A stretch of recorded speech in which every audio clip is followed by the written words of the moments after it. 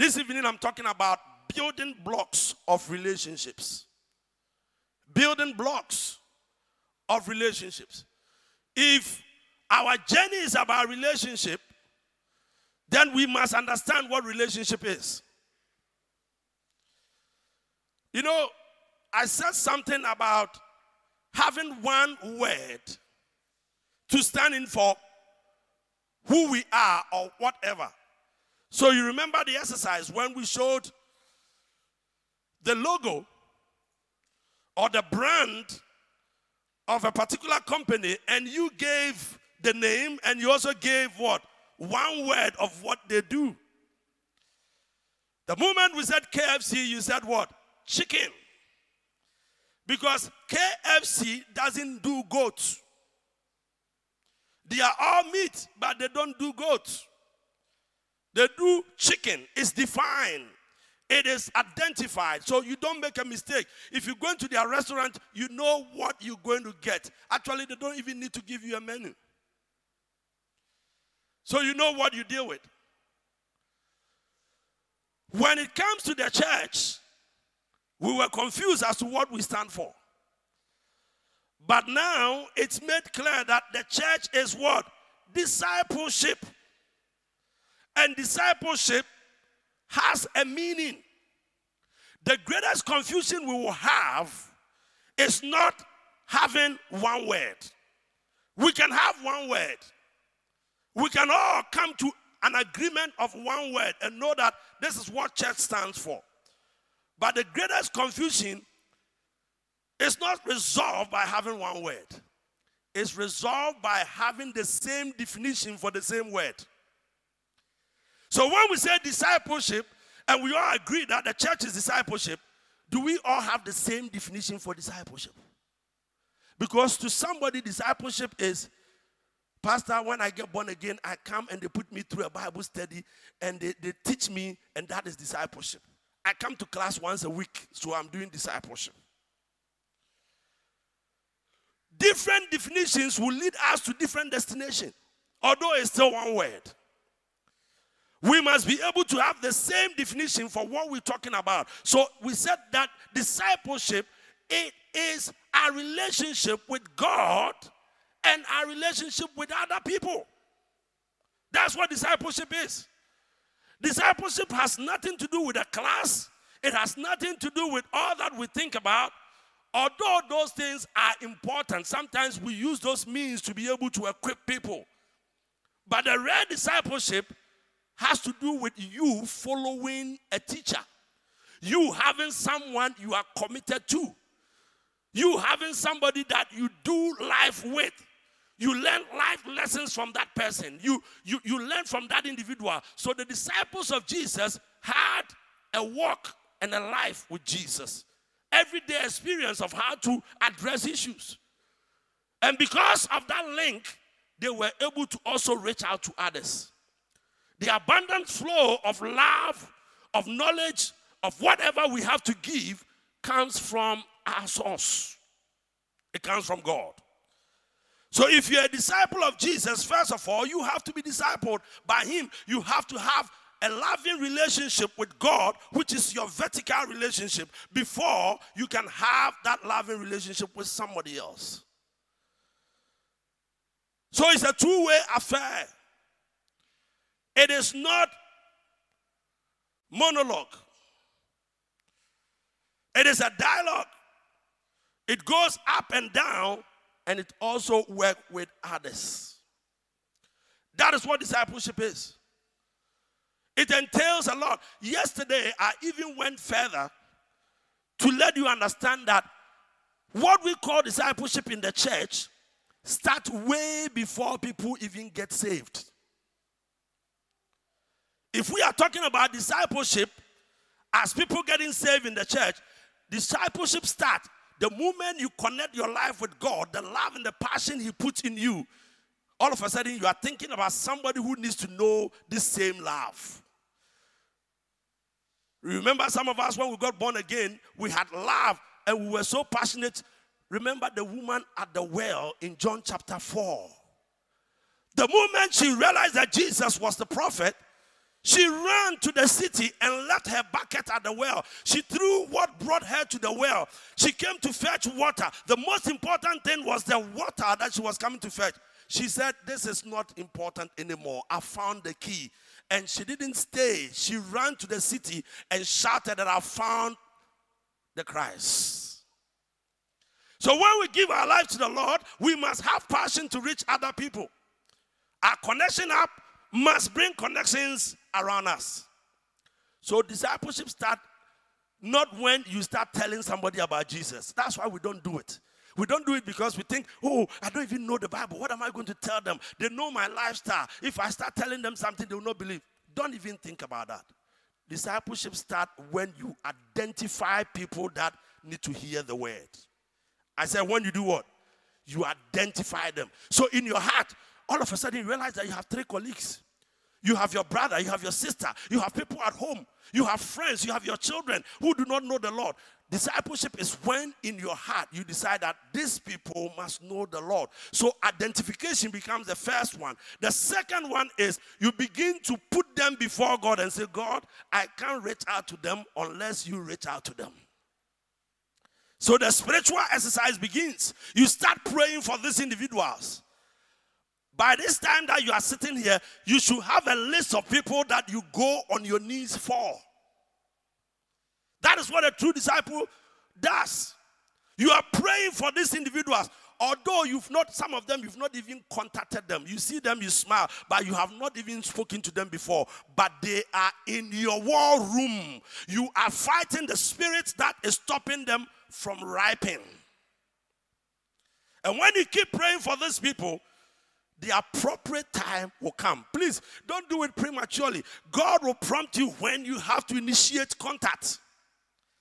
So at the right time, one time you are passing and you meet them eyeball to eyeball, maybe in an alley or somewhere, you meet them and say, oh, hello, how are you? And you smile. That is an opening for you. A relationship has started. So from that day, every day you are greeting them. Or if you work with them, as I used to say, when you go to work, you have lunch pack, you have 2 sandwiches, one is for them, one is for you. And when you give it to them initially, they are thinking, what is this guy doing? And he keeps smiling. But if it keeps coming, they say, well, let me enjoy it. Then when you are having the lunch, they are also sitting by you. You've not asked them any question, but they are telling you their life. They've started opening up to you. That's not the time to be saying, hey, give your life to Jesus. If not, you're going to hell. No. You are just leading them on. But your character must begin to speak to them. Your attitude must begin to speak to them. When they do something that is against the word of God, you must speak the truth. There's a difference between speaking the truth and compromising the truth just for friendship's sake. There are some of us, even when they are doing something wrong, you know it's wrong, but you just joining in. No. You are lowering your standards. What you have to do is you tell them the truth, but you do it in love. You can look at their face and say, oh, or they will ask you a question. Say, oh, if I were you, I would not do that. Because the Bible says I shouldn't do that. Don't even preach them. You set your standard. So they will begin to put in their head that this guy or this woman has some standards. Then you keep praying for them. God has a way to bring people in. Church, let me tell you that we are not the people who save people. It is the work of God. It's the work of the Holy Spirit. There are people who will preach the word to, and they will never get saved in our hands. It's not everybody you speak to that have to get saved. Some of us, when we start speaking to people or befriending them, and we call them to church and they will not come, or they will not give their life to Jesus, we get angry and we forget them. We don't want to even relate to them. There are so many people you have followed. They said, bring them to church. You went to sit in their house. You ironed their clothes for them. You gave them a taxi fare, but they still didn't come to church. And from that day, when you see them, you get angry. Oh, when you're correct. Because they didn't come to church. No, you cannot let relationship fall like that. You keep smiling and you keep presenting them to God. Because the relationship is not just between you and them. If you and them fail, you have the ultimate, you and God. When they say wait for me somewhere and you spend 30 minutes and they don't show up, it's not disappointing because the 30 minutes that they didn't show up, you have an alternative relationship that you spend the 30 minutes praying and building this relationship. And more love get you ready for the day they show up. You don't get frustrated. You are just waiting cool. We are not in a hurry. Friends, we cannot force people. Look at a tree. It has fruit on it, but the same tree, every fruit has the time they ripe. If all mango fruits ripe the same time on a tree, then it will be gone overnight. So you don't know when it ripes. The time, where, when is not in your business. Look, Paul said, I planted, Apollos watered, and who brought the increase? God. There are people you will speak to and they will never be saved, but God has done some groundwork. Somebody will speak to them and they get saved. It doesn't mean that you didn't do a good job. It means that you were part of the process of what God was doing. There are people you preach to who never come to your church and never agree with you, but before you know, they go to somebody's church. I was saying the other time that you follow somebody and you try to get this person to church and they don't come, and you see them go to another church, you get angry. For us, he didn't come to my church. Look, you've gone to somebody's church. As if the churches are in competition. Churches are not in competition. It's the same kingdom. I said it's what? What we are looking for is for that individual to be saved. So we do our job and we don't know when God is going to bring them in. We don't know when they're going to get saved. But you know what? God set them up in such a way that at the appointed time when they are ready, they will look for you. How I wish I could talk to you about the prodigal son. And the story and how fascinating that is. And probably I'll find time to do it another time. I'll look at it maybe Sunday or another time. As I'm led by the Spirit, when I go home, I'll seek God and see which direction I go. But look, when you are praying for them, what you are doing is you are keeping contact with them. And you are a phone call, a contact, a visit once a while, you are just waiting. Because there are two things that are going to happen. Two things happen to every individual. One, they will get a need. When the prodigal son went away, he got a need. He got to a point that what he would eat was even a problem. And when people get a need, they need help. And when they get a need, they are looking for where to go. Number two, they don't just get a need. Bible says they come to their senses. The prodigal son came to his senses. When a need comes, they are struggling with the need, then they come to their senses. And that is when they are open for God. And when you have their contact, you are close. You've been following them for 3 years to come to church or to give their life to the Lord. They will never come. But you keep the friendship, you're still smiling to them. They know you're a principal person. When that moment of need and that moment of when they realize that, hey, I need God, they will call you and say, hey, I have a problem. Can you help me? And all of a sudden say, I want to come to your church. All they need that moment is the contact. Somebody to be there to take them in. God is the one that converts hearts. God is the one that saves people. Our job is to wait at the door, so when they are ready to step out, we open the door for them so they can enter into the kingdom. That's our job, and doing that is not hard. All we have to do is to connect with God and connect with the world. We must have connection all around us. If you have 20 people, 30 people you've been praying for, if you have people that you are trusting God for, let me tell you, God will bring some of them your way. God will definitely bring you a harvest. God will definitely bring somebody to the kingdom through you. A door will open. Are you hearing me? Are you hearing me? I've gone to visit some Christians in their homes. And when I get there, I get to know two things. Some of them, when you get to the house, before you enter the house, and they get to know you are the pastor of so-and-so person, a tenant in the house, they all enter their rooms.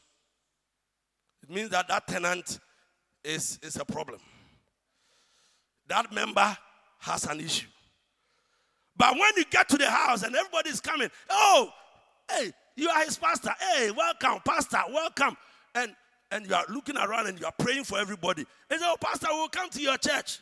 Then you know that that person there is a witness.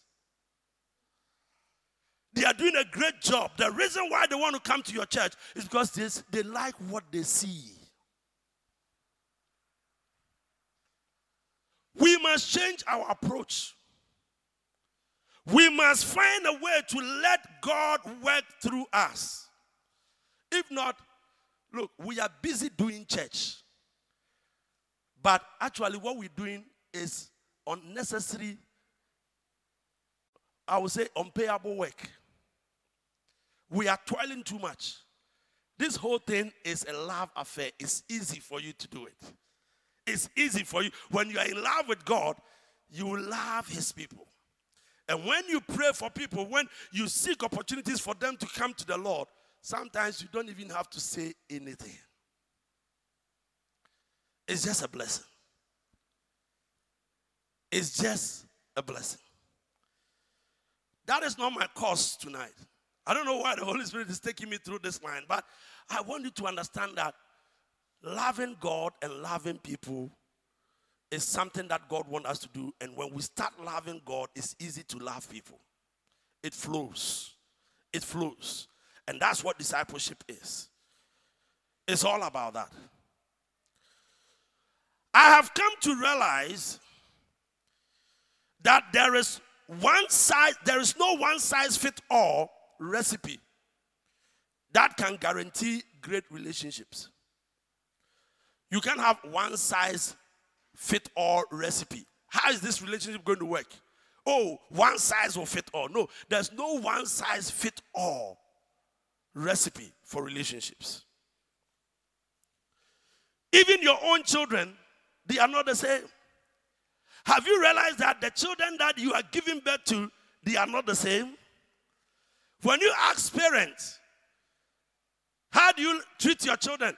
And some of them are proud to say, oh, I love all of them equally. And they are trying to say they are good. They are able to measure the love they have. Whatever ounce, they measure for every one of the children. Say, I love every one of them equally. It's not true. If you're a parent and you love all your children equally, you are not a sensitive parent. Hello? Some of us fought our parents because we thought they loved others than us, isn't it? But you see, we are all different.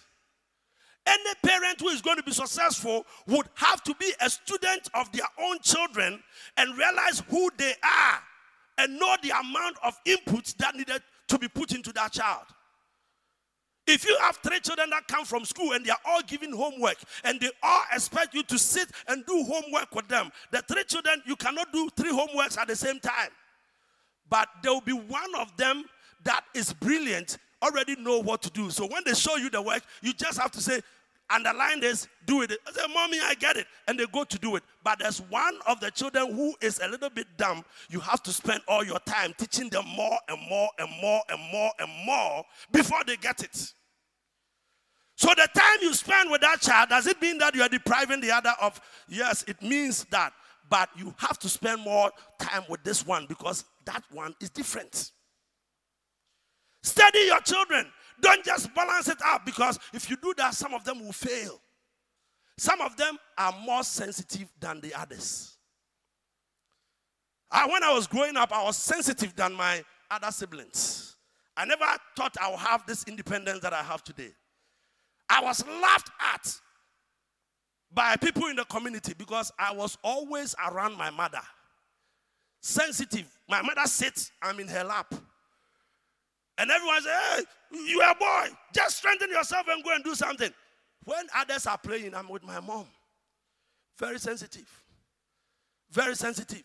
I was always with my mom. And some of my siblings were free to do their own thing. They had freedom. They go and play. They go out with their friends. I am stuck with my mom. When she's going, I'm holding her clothes. If I even have the chance, I'll sleep between my mom and my dad. Hello? You think some of the children do that? Some of the children, as they don't sleep on their bed. When they want to sleep, they sleep on mommy's bed. What are you doing on mommy's bed? They are sensitive. So you have to discern and know that in life, we are all not the same. There are children that are sensitive. Even us, as adults, some of us are very sensitive. Some of us are sociable. When we meet people, we just flow with them. There are others that are not sociable. We withdraw. When we see people, we freeze out. So when you meet in a gathering like this and you find some people and they are freezing out, they are pulling themselves away, and you're expecting them to step forward and be sociable and greet people like everybody, you are not being a good leader. A good leader is looking at those who have frozen and you go to them and you warm them in. At Bible studies, I watch. You have those who dominate the Bible study because when they talk, they don't want anybody to talk. Any little thing, they make argument. Because they want to be the ones talking all the time. And if you're a teacher in that class, there are others who will never speak. You have to tell those that are talking, shh, and point to somebody, even if they will say nonsense. Because that's the only way they feel included. Inclusiveness is making an effort to bring people in. And we must understand that when it comes to relationship, we are all not the same. And when it comes to relating to God, God doesn't see all of us the same. Go through the Bible and check. Some people had a better relationship with God because of their posture, because of their attitude. No matter what David did, God said, this is the love of my heart. Because this man would not give up. He would do anything. His relationship with God was extraordinary. So if David does something and God forgives him, you may not do the same thing, my friend, because if you do the same thing, you will fall. The guy has a different spec. Not the same. There are people who offend you, but they know how to come around you. Oh, and they will use words. Before you know, you are smiling. But there are other people, the little thing you do to them, they run from you, and they get their demeanor changes. Their face become like, and if you don't go and assure them and bring them back, you've lost them. As I work with people and relate to people, I know that people are not the same. If that is the case, then relationships are not the same. Whoever you are in relationship with, you have to identify who they are and know how best to reach out to them. If we want to know God, we have to spend time with God and have a personal relationship with God, because that is how we're going to be able to know who we are to God. We are special. Everyone is special, but God has a way to reach out to every one of us.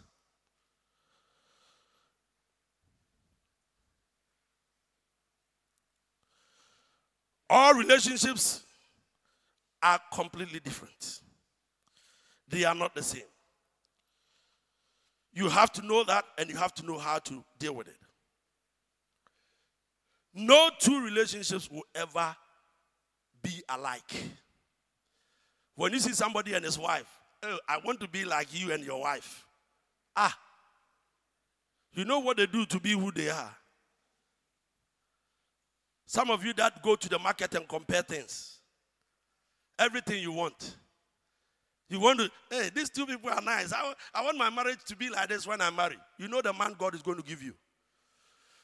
The man God is going to give you probably is going to be a quiet man who sits by the TV, doesn't blink. He is not a fun-loving man. He is not agile like the other man you want to see. He's not affable like that other man. He's different. He wears green socks, yellow shoes, and red trousers. He has a terrible combination. He's different. He's not fashionable like the one you see. Hey, the way you dress, I want my husband to dress like, hey, they are different. No, they are different. They are different. Do you know some of the men you see outside, do you know that they iron their supporters, their underpants? They wash them. Some of them they starch it and they iron it. I used to have a brother-in-law. When we go to his house for dinner, it's fun. We are all in t-shirt and all that, and we are waiting. The food is ready. We are waiting for him. He goes to the washroom, and he has to put on his tie and suit and come and sit for dinner. What is this guy doing? Suit. We know our culture is we sit by a bowl, and thank God we have a dining table. But please, don't be too Englishman and hold knife and fork like that. We are not the same, friends. We are all not the same. And relationships are like that. They are not the same. However, there are basic building blocks of all relationships that we need to employ. Basic relationship blocks that we have to employ. There are 4 universal relationship blocks that must be seen in every relationship. If not, that relationship is not going to work. And whether you are married or you are not married, whether you are a friend to somebody or you have no friend, all relationships come with this. 1, for a relationship to thrive, the first building block must be trust. Where there's no trust, there's no relationship. Number 2, there must be love. Because you'll be required to do things that will not make sense. You will be required to do things that will take extra energy. It will not have to take you thinking through it, but you acting.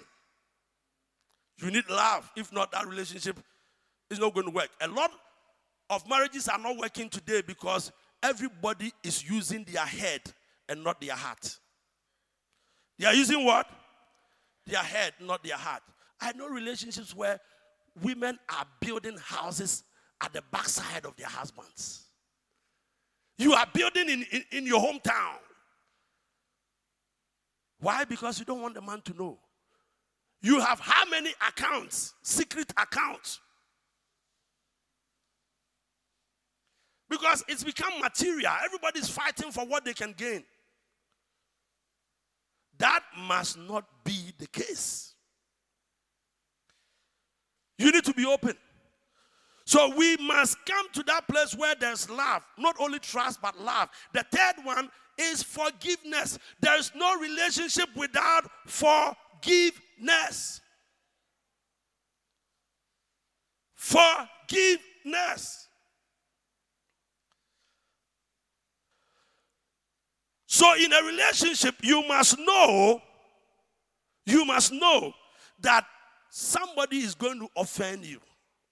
Either deliberately or voluntarily. That is why we have 2 words. Being injured or being maimed. Being injured is accidental. But being maimed is they look at your face and step on your toe and they twist it. And you are screaming and say, yeah, you can scream all you want. Because without forgiveness, no marriage is going to work. No relationship is going to work. No friendship is going to work. You must be quick to forgive. It's a building block. The third one is communication. You must communicate. You must talk to each other. You must have a flow. Releasing and taking. There must be something that happens. Communication. Some of you think you have communication, but you don't have communication. Because it's only you who talks. You talk. And you tell, hey, are you listening? You say, yeah. My father and mom used to fight when I was young. Because my mother would talk in the night. And in the morning, when she asked a question, my father would say, I don't know about that. Say, but yesterday I was telling you. My father seemed to forget everything. It was serious. But you know what was happening? When my mother is talking, he couldn't stop her. So he learned a skill that he would be lying in bed and say, yeah.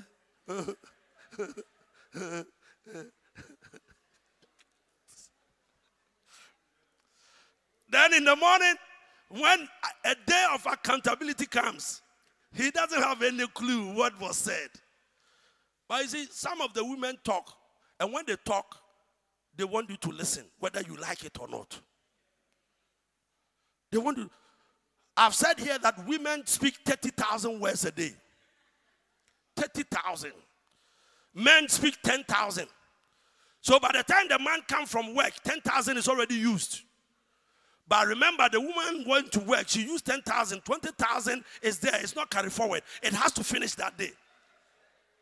So 20,000 will be waiting for you at home. She's waiting for you to come. She has nowhere to go. It's only you. So when you start talking, when she starts talking, and you get fed up, you move away from the living room, thinking she will stop. Then she's following you.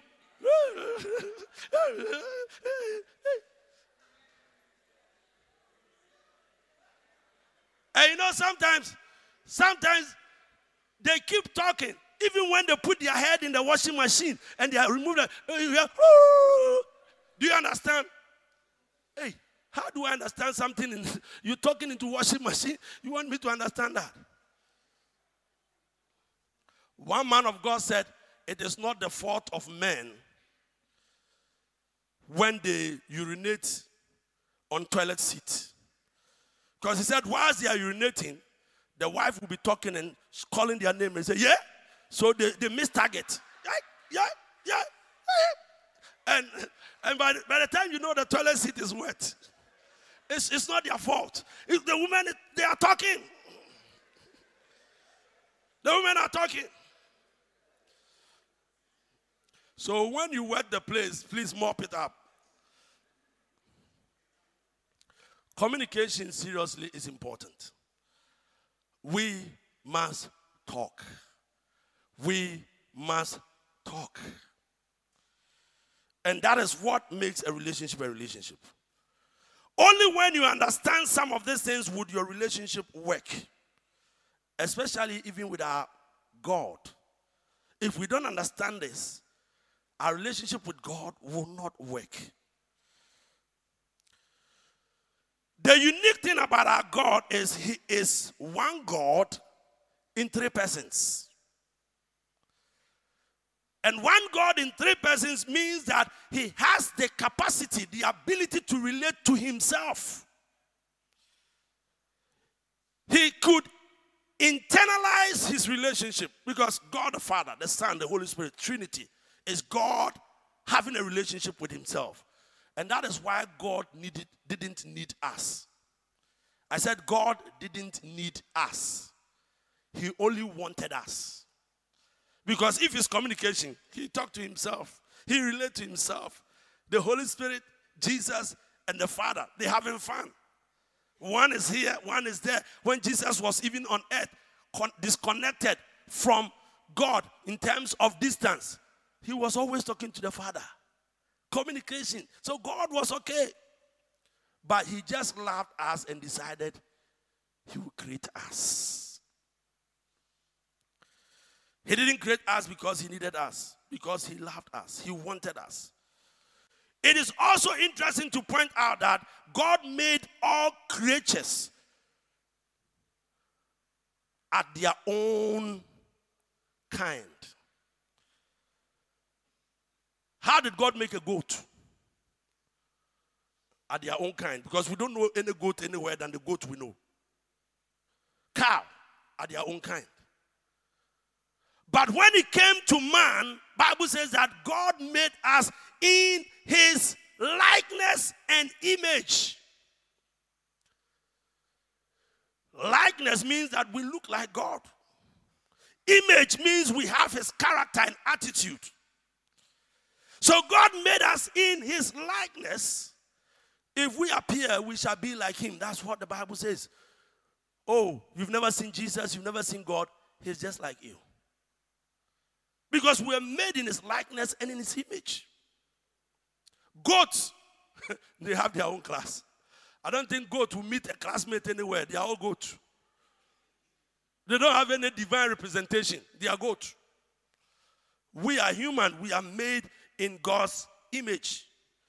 And one thing we must realize is the image of that relational God is in us.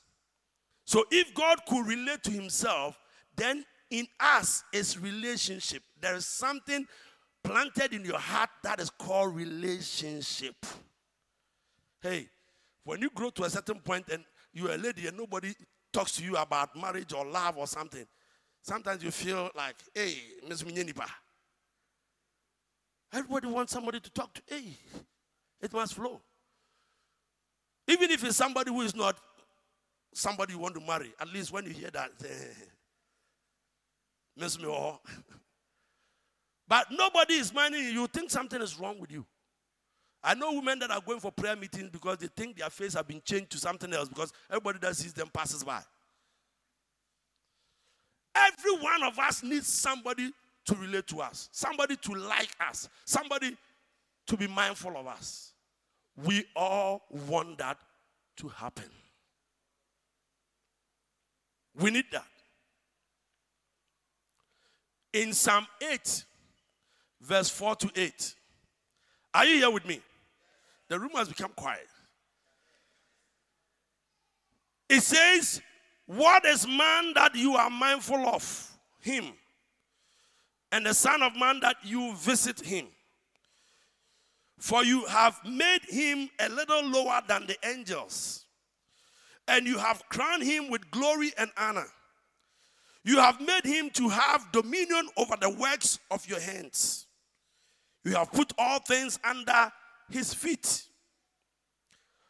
All sheep and oxen, even the beasts of the field, the birds of the air, and the fish of the sea that pass through the paths of the sea. That is who God has made us to be. We are precious to God. What astounds me is how God took everything that he had created. God said, it is good. And it was pleasing to God. Everything he created was good and pleasing to him. And all that God created, my friends, look, all that God created. You know all that God created? Hello? You know all that God created? Some of us think about God's creation like Adam and Eve in a little garden in the size of your backyard. A garden with tomato and that's God's creation, Garden of Eden. That's what you're thinking about. Hey, when God created Adam and Eve and put them in the garden and brought everything under them, what God brought under them included Africa. Look at the size of the land. It included Obuasi mines. It included Newmont. It included Jamaica, Russia. It included, I wonder how Adam was going to inspect the garden. Maybe by divine transportation. He's in Africa. He visits the elephants in South Africa and calm them down. And he goes to Sri Lanka. Wow. Because Adam was not going to go by Chukuchaka train to inspect. Everything was brought under his dominion, the whole world. Everything we see now as the world, God created them and they were all put under the control of man. Adam and Eve, two people in charge of the world. When you and your wife are in charge of the world, what would you do? That's how big it is. But what intrigues me is God entrusting man with everything he had made, and he himself had testified that it was good and pleasing to his eyes. He entrusted us with that. God gave everything to us to control. And here is the blow. If God gave everything to man and trusted man with this kind of stuff, being divine as he is, being a God who knows all things, being a God who is omniscient, omnipresent, omnipotent, all powerful, God knew what was in the head of a man. Don't tell me that the fall of Adam and Eve eluded God, or it was an afterthought, or it was something God saw later. When God created Adam and Eve, God knew what was going to happen. He knew that man had a problem. He knew that Adam and Eve were going to betray him. But in spite of all the knowledge he had, God still went ahead and put this whole thing into man's hands and said, control it. Hey, hello? If you know one of your children is crazy, would you make a will and give them their best car? You know what will happen. But God knew that we will fail, but still he entrusted everything to the hands of Adam and Eve. That is what we call trust. Trust is risky, my friend. Trust is risk. You have to trust people by risking it. Because without trust, there's no relationship. You know they're going to dupe you, but you still give them the room. You know they're going to deceive you, but you still give them the chance to deceive you. Why? Because without that, there's no relationship. You must instill trust. What you don't also realize is trust is a test. So until you test the person, you cannot conclude. Even if you, by divine order, you know what they're going to do. The crime must be committed before you can conclude. Everybody is presumed innocent until proven wrong. You have not proven it, you know, but it's not happened. Hey, Pastor, this person that I see that this person is very dangerous. This person is very risky. Hey, Pastor, this person, I can't trust this person. Hey, Pastor, I can't work with. Hey. My friend, you cannot say that until they have done it to you. You still, even when they do it, you still have to trust them with another level of trust. God made us stewards of whatever he had created, still knowing that we are going to fall. Trust is risky. In his divine wisdom, he knew that trust must be given and trust must be kept for a relationship to work.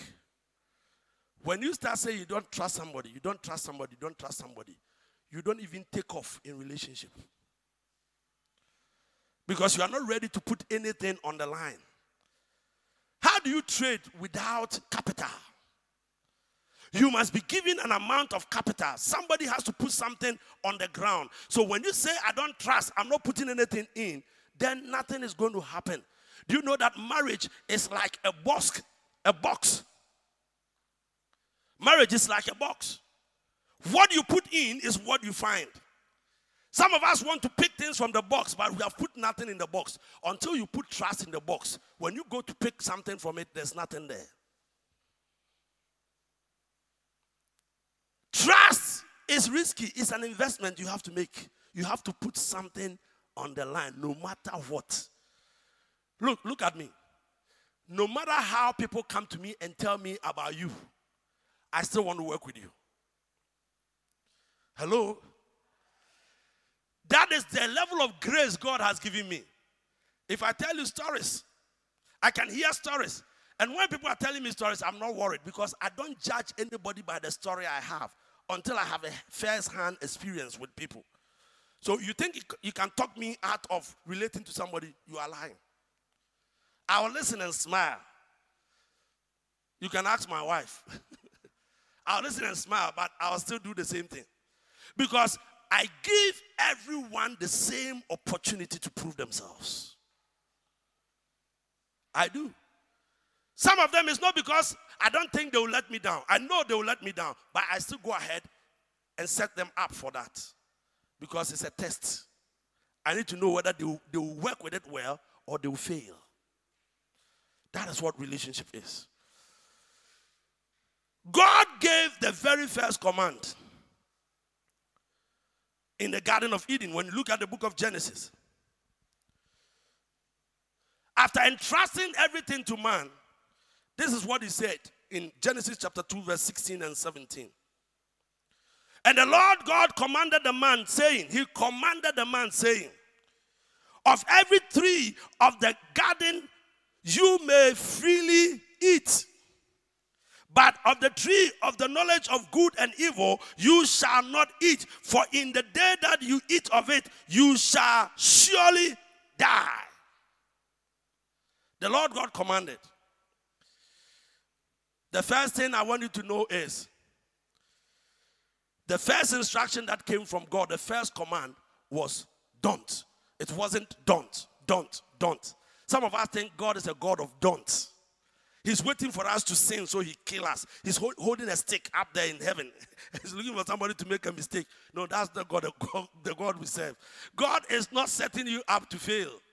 God is not waiting to punish your mistakes. That's not what he wants to pray on. Some of us, in our relationship, all we are doing is we are setting people up for them to fail so we can say, yes, I told you so. Or I said you're a bad man, you see? Some of us, that's what we're doing. That's not what God does. The first thing God told man was not don't. The first thing he said, you can eat of all the trees in the garden. What? Freely. First instruction, we are free. And not just free, we are free to eat. Hello? If somebody is eating, allow them to eat. They are free to what? Eat. God gave us freedom to eat. We have the freedom to eat. You are free to eat. Of every tree of the garden, you may freely eat. Freely. God didn't say don't. The first one, free eating. Free eating for everybody. Do you know that one of the addictions of life is food? Food is man's biggest addictive substance. People love to eat. I have a place in Singapore where I eat fish head. And I normally eat that fish head 3 a.m. in the morning.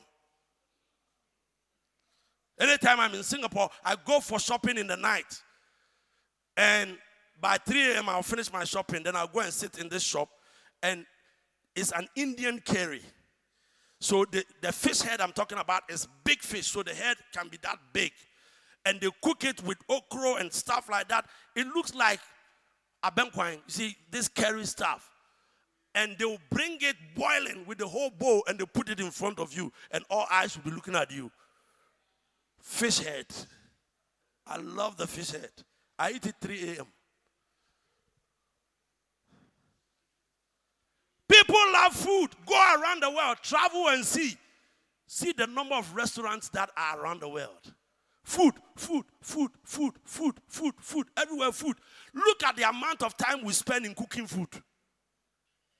Hey, food. When we start cooking, some people can cook 3 days, they are still cooking. 3 days.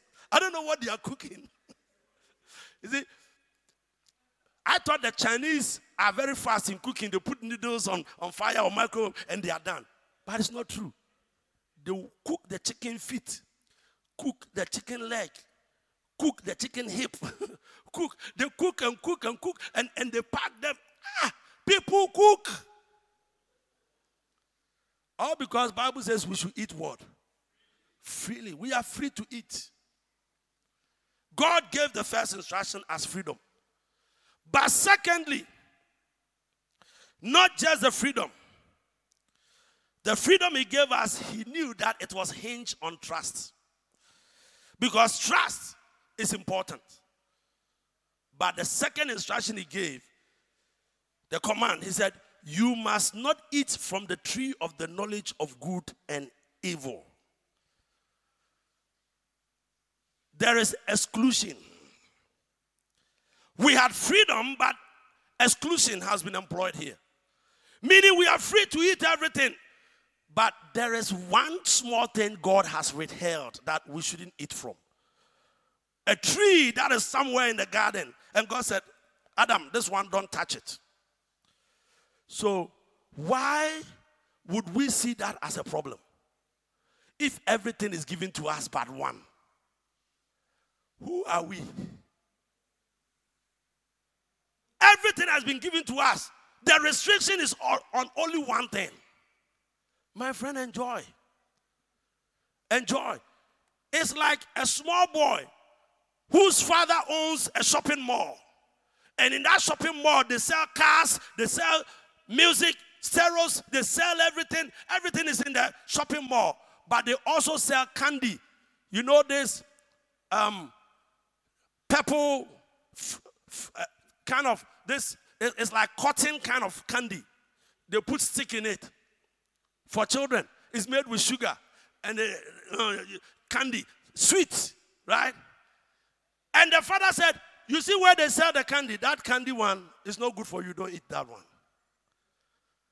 And guess what the child goes for? He goes around, he sees Mercedes-Benz, he sees Ferrari, he sees this, and he goes around and says, give me some of the candy. But your father said that's the only one you should not eat because that is not good for you. That is the attitude of human beings. If somebody visits you and you realize they're going to eat something you love, tell them that you don't like that one. They will leave it alone. When they get to know that's what you like, you are dead. Because what we are told not to do is what we do. You leave your house in the care of somebody, big house, and you tell somebody, take care of this house 1 year, I'll be away. When I come back, but this is my room, don't open this door, a tiny door. You know what they will do? They wait for you to go. And the moment you go, so what is in this door at all? Their aim is to break through that door because they feel that they have the rest except that one. We don't like restriction. We don't. It's our attitude. What you tell people you don't like is what they do. And that's what happened to Adam and Eve. But that is your test, my friend. That is the trial. That is the trust. We must be able to work with that. Adam and Eve zeroed in on what God said they shouldn't do. It's amazing. You see, when you look at the conversation, I don't think I'll have time enough to go to the details of the conversation. But the conversation between Adam and Eve and God was interesting.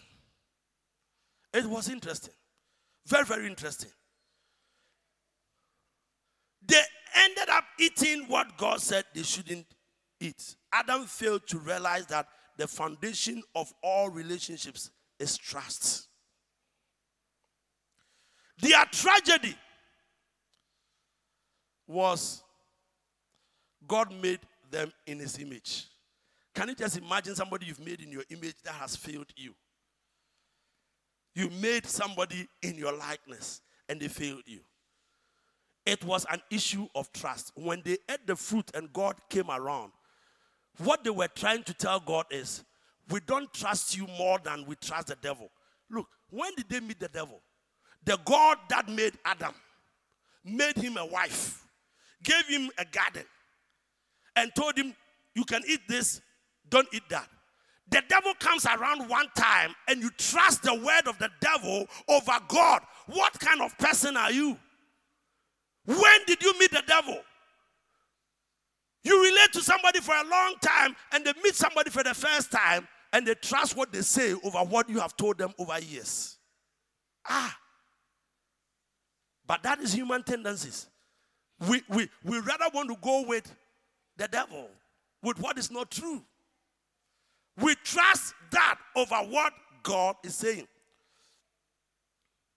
How could you trust the devil who you just met? What happened to loyalty? What happened to loyalty? The God who gave you all things. And he said, no, I choose to listen to the devil. God, I don't trust you. There's something you've hidden from me. You are not telling me the truth. Because if you are telling me the truth, you tell me that this tree has something in it. And because you didn't tell me, God, I'm suspicious of you. I'd rather go with the devil. Hey. It's a matter of time you know that the devil cannot be trusted. Because devil is dangerous. The reason why we do that is because of greed. We try to have it all. And we see human greed in everything. We see greed even in our tithing. God gives you 100% and you look at 10% and say, why should I bring 10%? You want to eat the 10% on top of the 90. Greed. Greed is an issue. Tithing is an issue of trust. When God gives you everything and He wants you to return 10%, it's the same principle. The same principle. But we blame Adam because we think we are smart. Adam was not. It's the same nature. The Bible says when they mess up,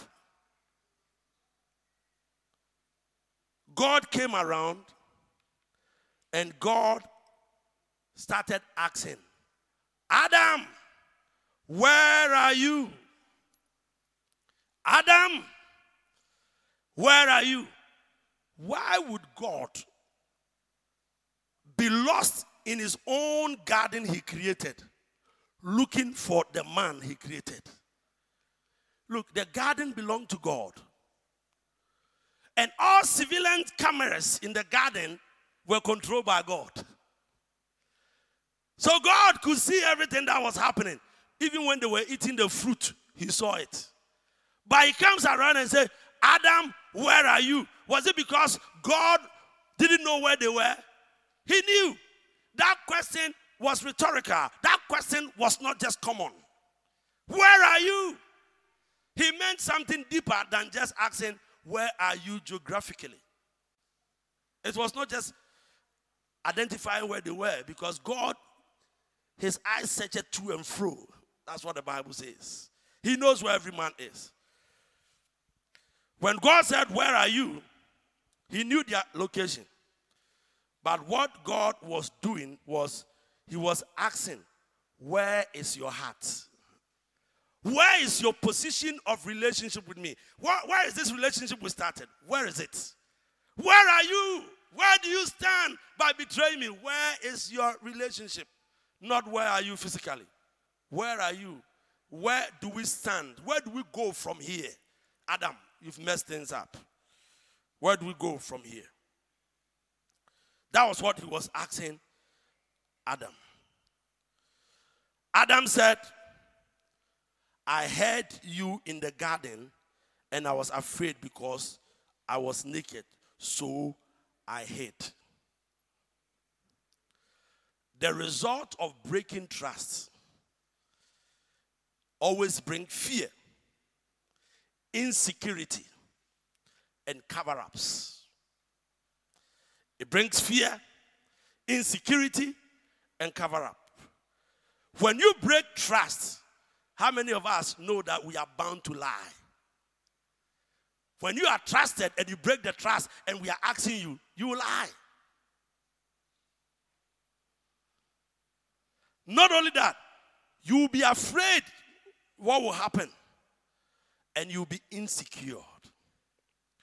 And that level of insecurity can create a problem for you. Most often when we have fear and insecurity, it brings us to a place of pride. So you become proud. You try to defend your position. But the fact is you are afraid and you are insecure. But you are protecting your position. I will show you the pride of Adam in just a little while. God didn't want Adam and Eve to go down the drain.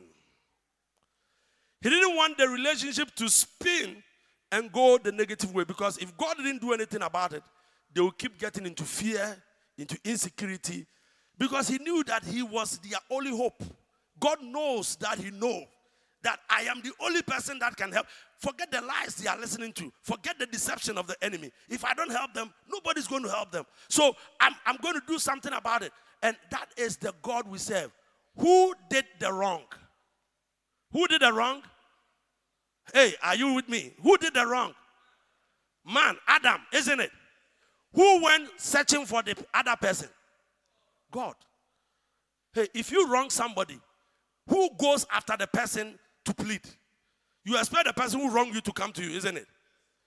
But it was God who was looking for the person who had done what was wrong. You see the loving nature of God. You've gone to sin and God is looking for you.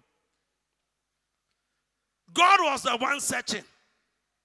The heart of God is big. He kept looking for them, although they had sinned. And God took initiative to restore them. God wanted to restore, bring them back into trust. That was what God was doing.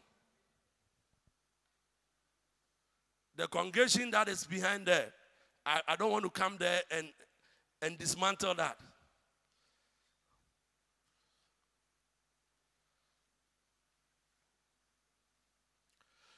Look, I am so amazed by the attitude of God.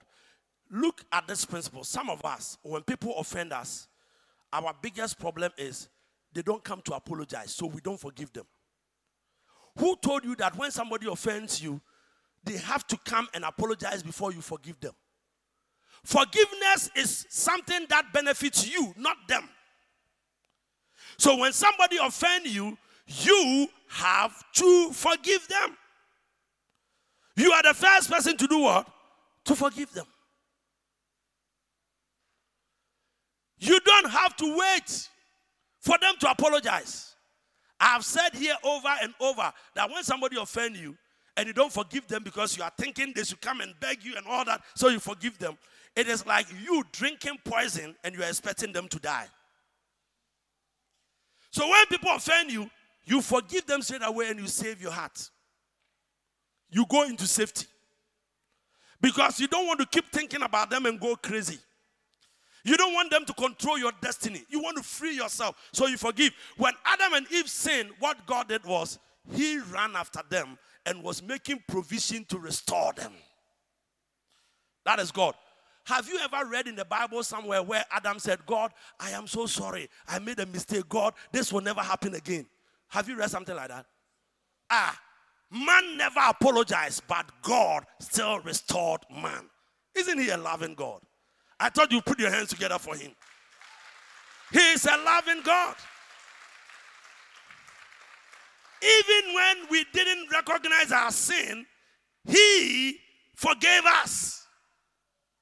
For God so loved the world that he gave his only begotten Son. God commanded his love towards us in that while we were yet sinners, Christ died for us. What a loving Father. He doesn't wait for us to take the initiative. He is on the go. And what God did was, he went after them and said, where are you? To mitigate Adam and Eve's sin, what God did was, he had to do something to stop that direction of flow. God had to do something to stop them from going that trajectory, because he didn't want them to descend into chaos. So God had to do something, and he went after them. And the first thing God had to do was to ask them a question. The first question was clear. Where are you? The second question, he said, Adam said, I am naked. And God said, who told you you are naked? Who told you? Whose word would you believe? Me or the devil? Who said? Who said? Who said? Some of us have believed a lie. The devil has deceived us, but who said? Who said God doesn't love you? Who said? Who said that this sickness is not going to leave? Who said that you're never going to make it in life? Who said you ever be poor? Who said you are cursed? Who said? Whose report would you believe? That's what Isaiah said. Whose report? We shall believe in the report of the Lord. I will not believe. Don't even believe professionals' reports, because they make mistakes. A professional can put you in a fearful mood. One of my great authors, I was reading one of his books, and he was saying that one time he had a shock of his life. His whole family were in trouble because he went to hospital and they diagnosed that he had throat cancer. And all of a sudden, everything that was important became unimportant. He was going to die. Family all around him. He didn't think about money, car, nothing. Hey, I'm going to die. And he needed to make peace with people and all that. Then one of his sons said, can you have a second opinion? They take him to another doctor, and they kind of check it out, check everything, and eventually they realized that it was sore throat. But God wanted to show him a lesson. That you can't put your faith in things. At least when they said you were going to die, you set your priorities right. Right? Whose report do you believe? Adam said, I was naked. Who told you you are naked? Do you trust me or you trust the devil? God asks another question. Have you eaten from the tree I commanded you not to eat from? God knows what he had done, but he wanted to just ascertain the truth. It was a mission just to elicit truth. God didn't come after Adam and Eve to punish them. He came to restore them. They thought God was looking for them to reprimand them, to caution them. No, God was coming with a good heart to restore them. And they were running away and finding excuses and trying to fight God back. Why would you do that? That is man. We become defensive when we are afraid. And pride comes in. His trust for God had been compromised. And because of that, he didn't trust God any longer. He trusted the devil more than God. He had put his confidence in Satan. He asked him, have you eaten the fruit? What was his answer? Yes or no? No, these days you don't fail in school. It's true or false? It's yes or no. Take the answer and let's go. Have you eaten the fruit? When they start telling Lord's story, you know they don't know what they are talking about. That is true and false. Have you eaten the fruit? He said, the woman you put here with me, she gave me some of the fruit from the tree and I ate it. What a long answer for a simple question. Long answer. Did you eat or you didn't eat? God, it's not me. That's how you catch children in your house who eat meat from your soup. Hey, did you take the meat? Hey, it's not me. Oh. Hey, it's messy. Then you know that they are lying. They ate. Adam, long story. Is the woman you gave me. Was what Adam saying true? I don't believe it's true. When you read the Bible says that when Eve was being tempted, Adam was there. The story looks as if that Eve was told not to eat the fruit and she went on a different direction and Adam was not there and she had interaction with the devil and she ate the fruit and looked for Adam and brought it to him. No, the Bible says that he was with her. It was fresh love. He would not let her go anywhere. He was with her. They were together. So when Eve was having that discussion with the devil and taking the fruit and eating it, Adam was there. He just didn't talk. He didn't act. He was there. He was so fascinated by the love that he wouldn't say anything. Let's see what is happening here. Hey. Too much freedom. When you marry, you understand. I'll not say anything. There's some of us, when your husband is doing wrong thing, you don't say it. When your wife is doing wrong thing, you don't say it. When the problem comes, it's the two of you. You're standing there. Okay, let's see what happens. Actually, let me tell you this. I strongly believe that the accusation he was giving, that it was the wife you gave me. When you saw the woman, you said, this is the woman of the bone of my bones. You were interested. Now you say, it's the woman you gave me. Hey, it's the woman you gave me. But when you were saying this is the woman, hey, what happened? What changed? Right? Then now, you said you ate it because she did it. She made a mistake and you supported her. The fact is, who was told not to eat the fruit? It was Adam. And he was standing there and the woman ate the fruit. I strongly believe that it was Adam who wanted to eat the fruit.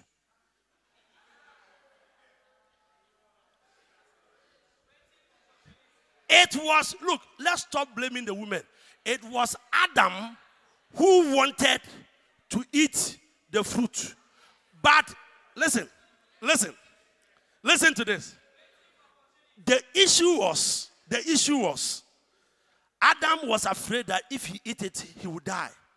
But since the woman was with him, you eat it first. If you don't die, I also eat.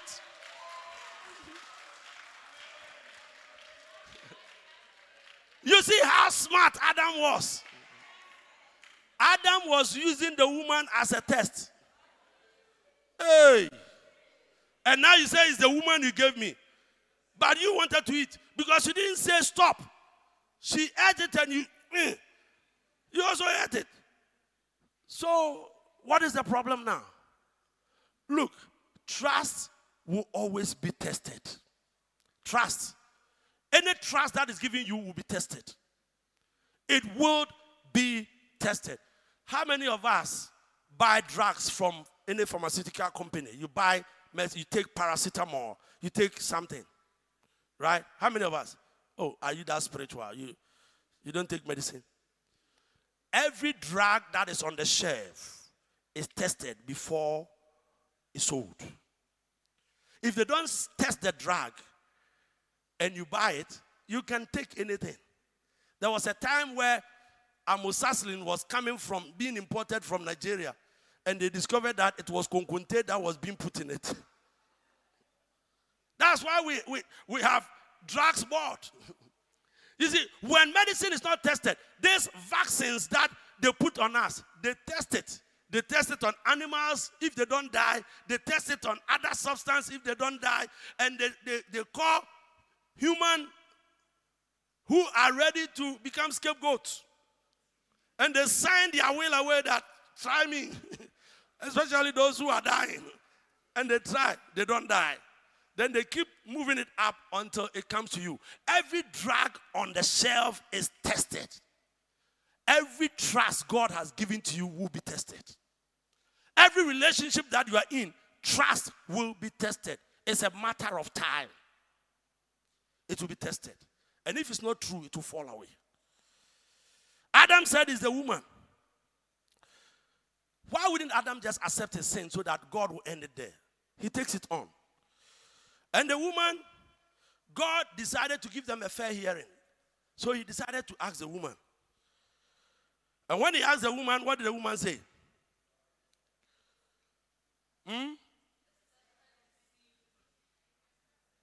It's the serpent who deceived me. Hey, is that true? Is that true?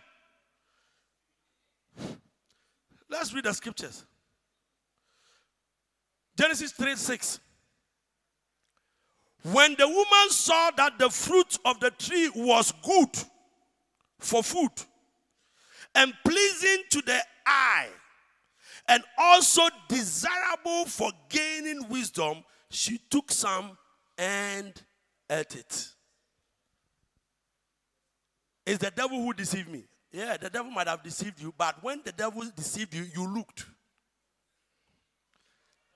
Nice. Oh, this is great. She looked at the whole thing. It was pleasing to the eye. It was good. Also, it was desirable for gaining wisdom.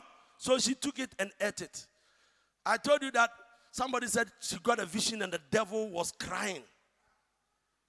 The devil crying. They said, why, devil, why are you crying? And the devil answered and said, not these stupid Christians. Everything they do, their own fault, they say it's me. Everything they blame me. Everything they blame me. That's how the devil is angry with us. The boy who went to school and came home and his whole dress was muddy. He was playing with mud. And the mom said, don't play around like that and mess your school uniform. And you know what the boy did? He went to school, came back, and it was still dirty. And the mom said, I don't like what you are doing. He said, Mom, it's not me. It's the devil. It's the devil that makes your dress dirty. He said, yeah, it's the devil. And he said, when you go this time, and the devil comes, tell the devil, get thee behind me, Satan. Say, yes, Mom. And when he came the next time, his dress was even worse. And the mom said, what happened? He said, it's the devil again. He said, but I told you to tell the devil, get thee behind me. He said, yes, I did exactly that. When I told the devil, get thee behind me, he got behind me and he pushed me into the mud. Many of us, we are blaming the devil. But look at James. I have 5 minutes to finish. I'm going to finish soon. I still can't finish this. I have to stop it at a point. But let me just wrap up with this. James chapter 1, verse 13 and 15. 13 to 15. When tempted, no one should say, God is tempting me. For God cannot be tempted by evil, nor does he tempt anyone. But each person is tempted when they are dragged away by their own evil desire and enticed. Then after desire has conceived, it gives birth to sin. And sin, when it is full grown, gives birth to what? Death. So it was the woman's own desire. All this sarcasm and wrong answers and all that, God realized that no, it was not going to help. So God decided to stop it. They deserved to die. Their punishment was to die.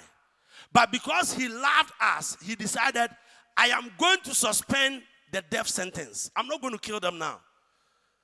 I want to restore the relationship. They have messed up big time. They have done something wrong. But I'm going to restore the relationship. So I'm going to put death on hold. And instead of making them die, I'm going to bring what we call pain. Pain was to point to man that this is the consequence of what you do. So God now said, man, when you work, you are going to till the ground and it's going to be painful. He told the woman, hey, in your delivery, it's going to be painful. You're going to look to your husband. Pain is going to come into the world. Pain is a drag to tell us when we are going wrong. Anytime you put your hand in fire and it bends you, you do what? You take your hand up so that your hand doesn't get fully bent. Pain is a reminder that you are on the wrong course. And pain can come in any form. It can come in a physical sense, or pain can come emotionally. When relationship between you and somebody goes sour, what suffers is emotional hurt.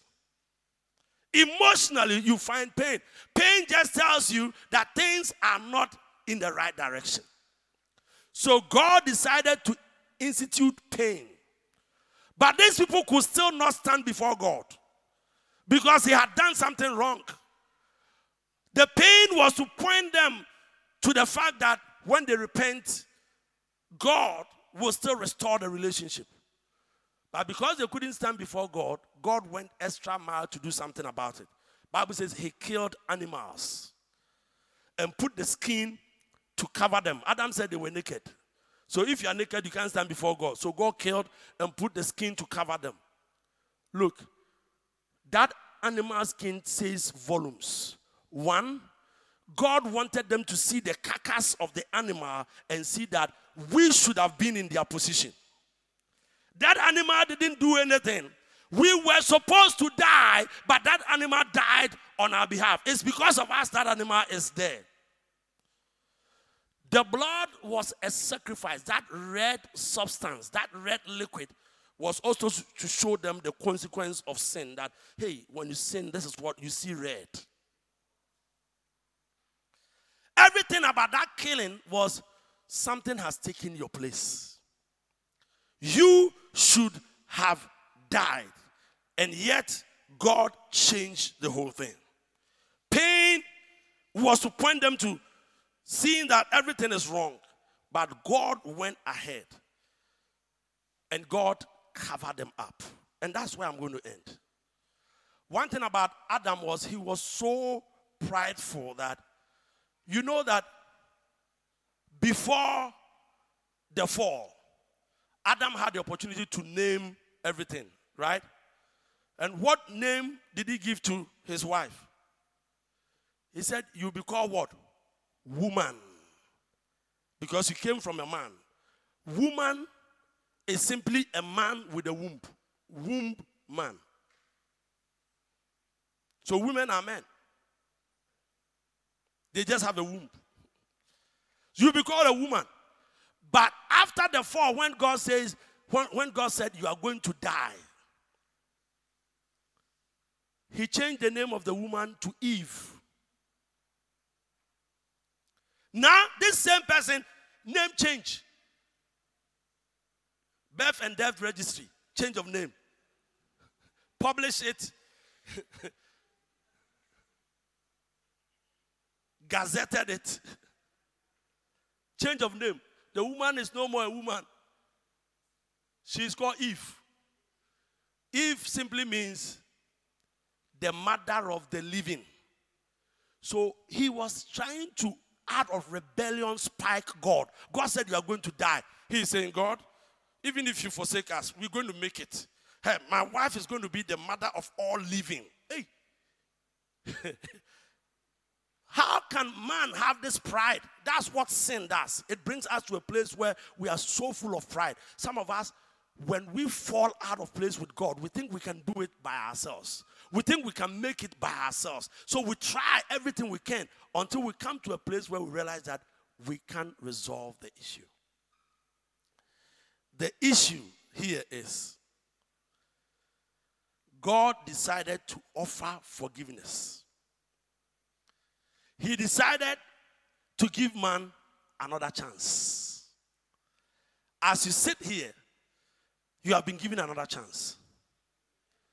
Love has been demonstrated through relationship with God. What God did was he slaughtered an animal in their place and used the blood to cover their sins, used their skin to cover them, to show them the consequence of sin, to show them if you don't repent and you follow the direction you are on, eventually you become like a carcass like this one. That's what is going to happen to you. I'm advising you repent and change direction. But still, they were on that course. But that didn't stop God from helping them. He's a God of relationship. What God did was the first prophetic expression of what was about to come. What was about to come was God will not stop at killing animals that have been entrusted to human beings. God was going to go extra length, extravagant show of love. And God was going to put himself on a cross and shed his blood so that man who never repented, man who never accepted the sin, will have the opportunity to have a restored relationship with God. Bible says, in the fullness of time, at the appointed time, what happened was Jesus, God, incarnated in the flesh. He went to the cross. He was crucified. Crucifixion is not an easy thing. Crucifixion is not, this is Easter. I need to take you to Philippines. If you go to the streets of Manila right now in Philippines, Good Friday, somebody is being crucified. People offer themselves to be crucified just to show the love of God, especially within the Catholic system. And literally, they nail people and they put them on a cross and blood is coming and they are crying and all that. They go through the pain. And after that, they remove the nails and send them to hospital. That is the craziness of religion. The craziness of religion. But that is what God did. Extravagant love. Extravagant display of love. I can't just understand God. He loves us. And that is why when we have relationship with him, his love comes into us and it flows into others.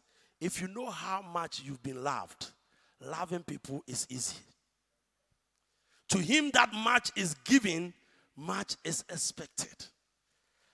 If you know what should have happened to you and you are still alive, what your brother or sister does against you is just a chicken piece.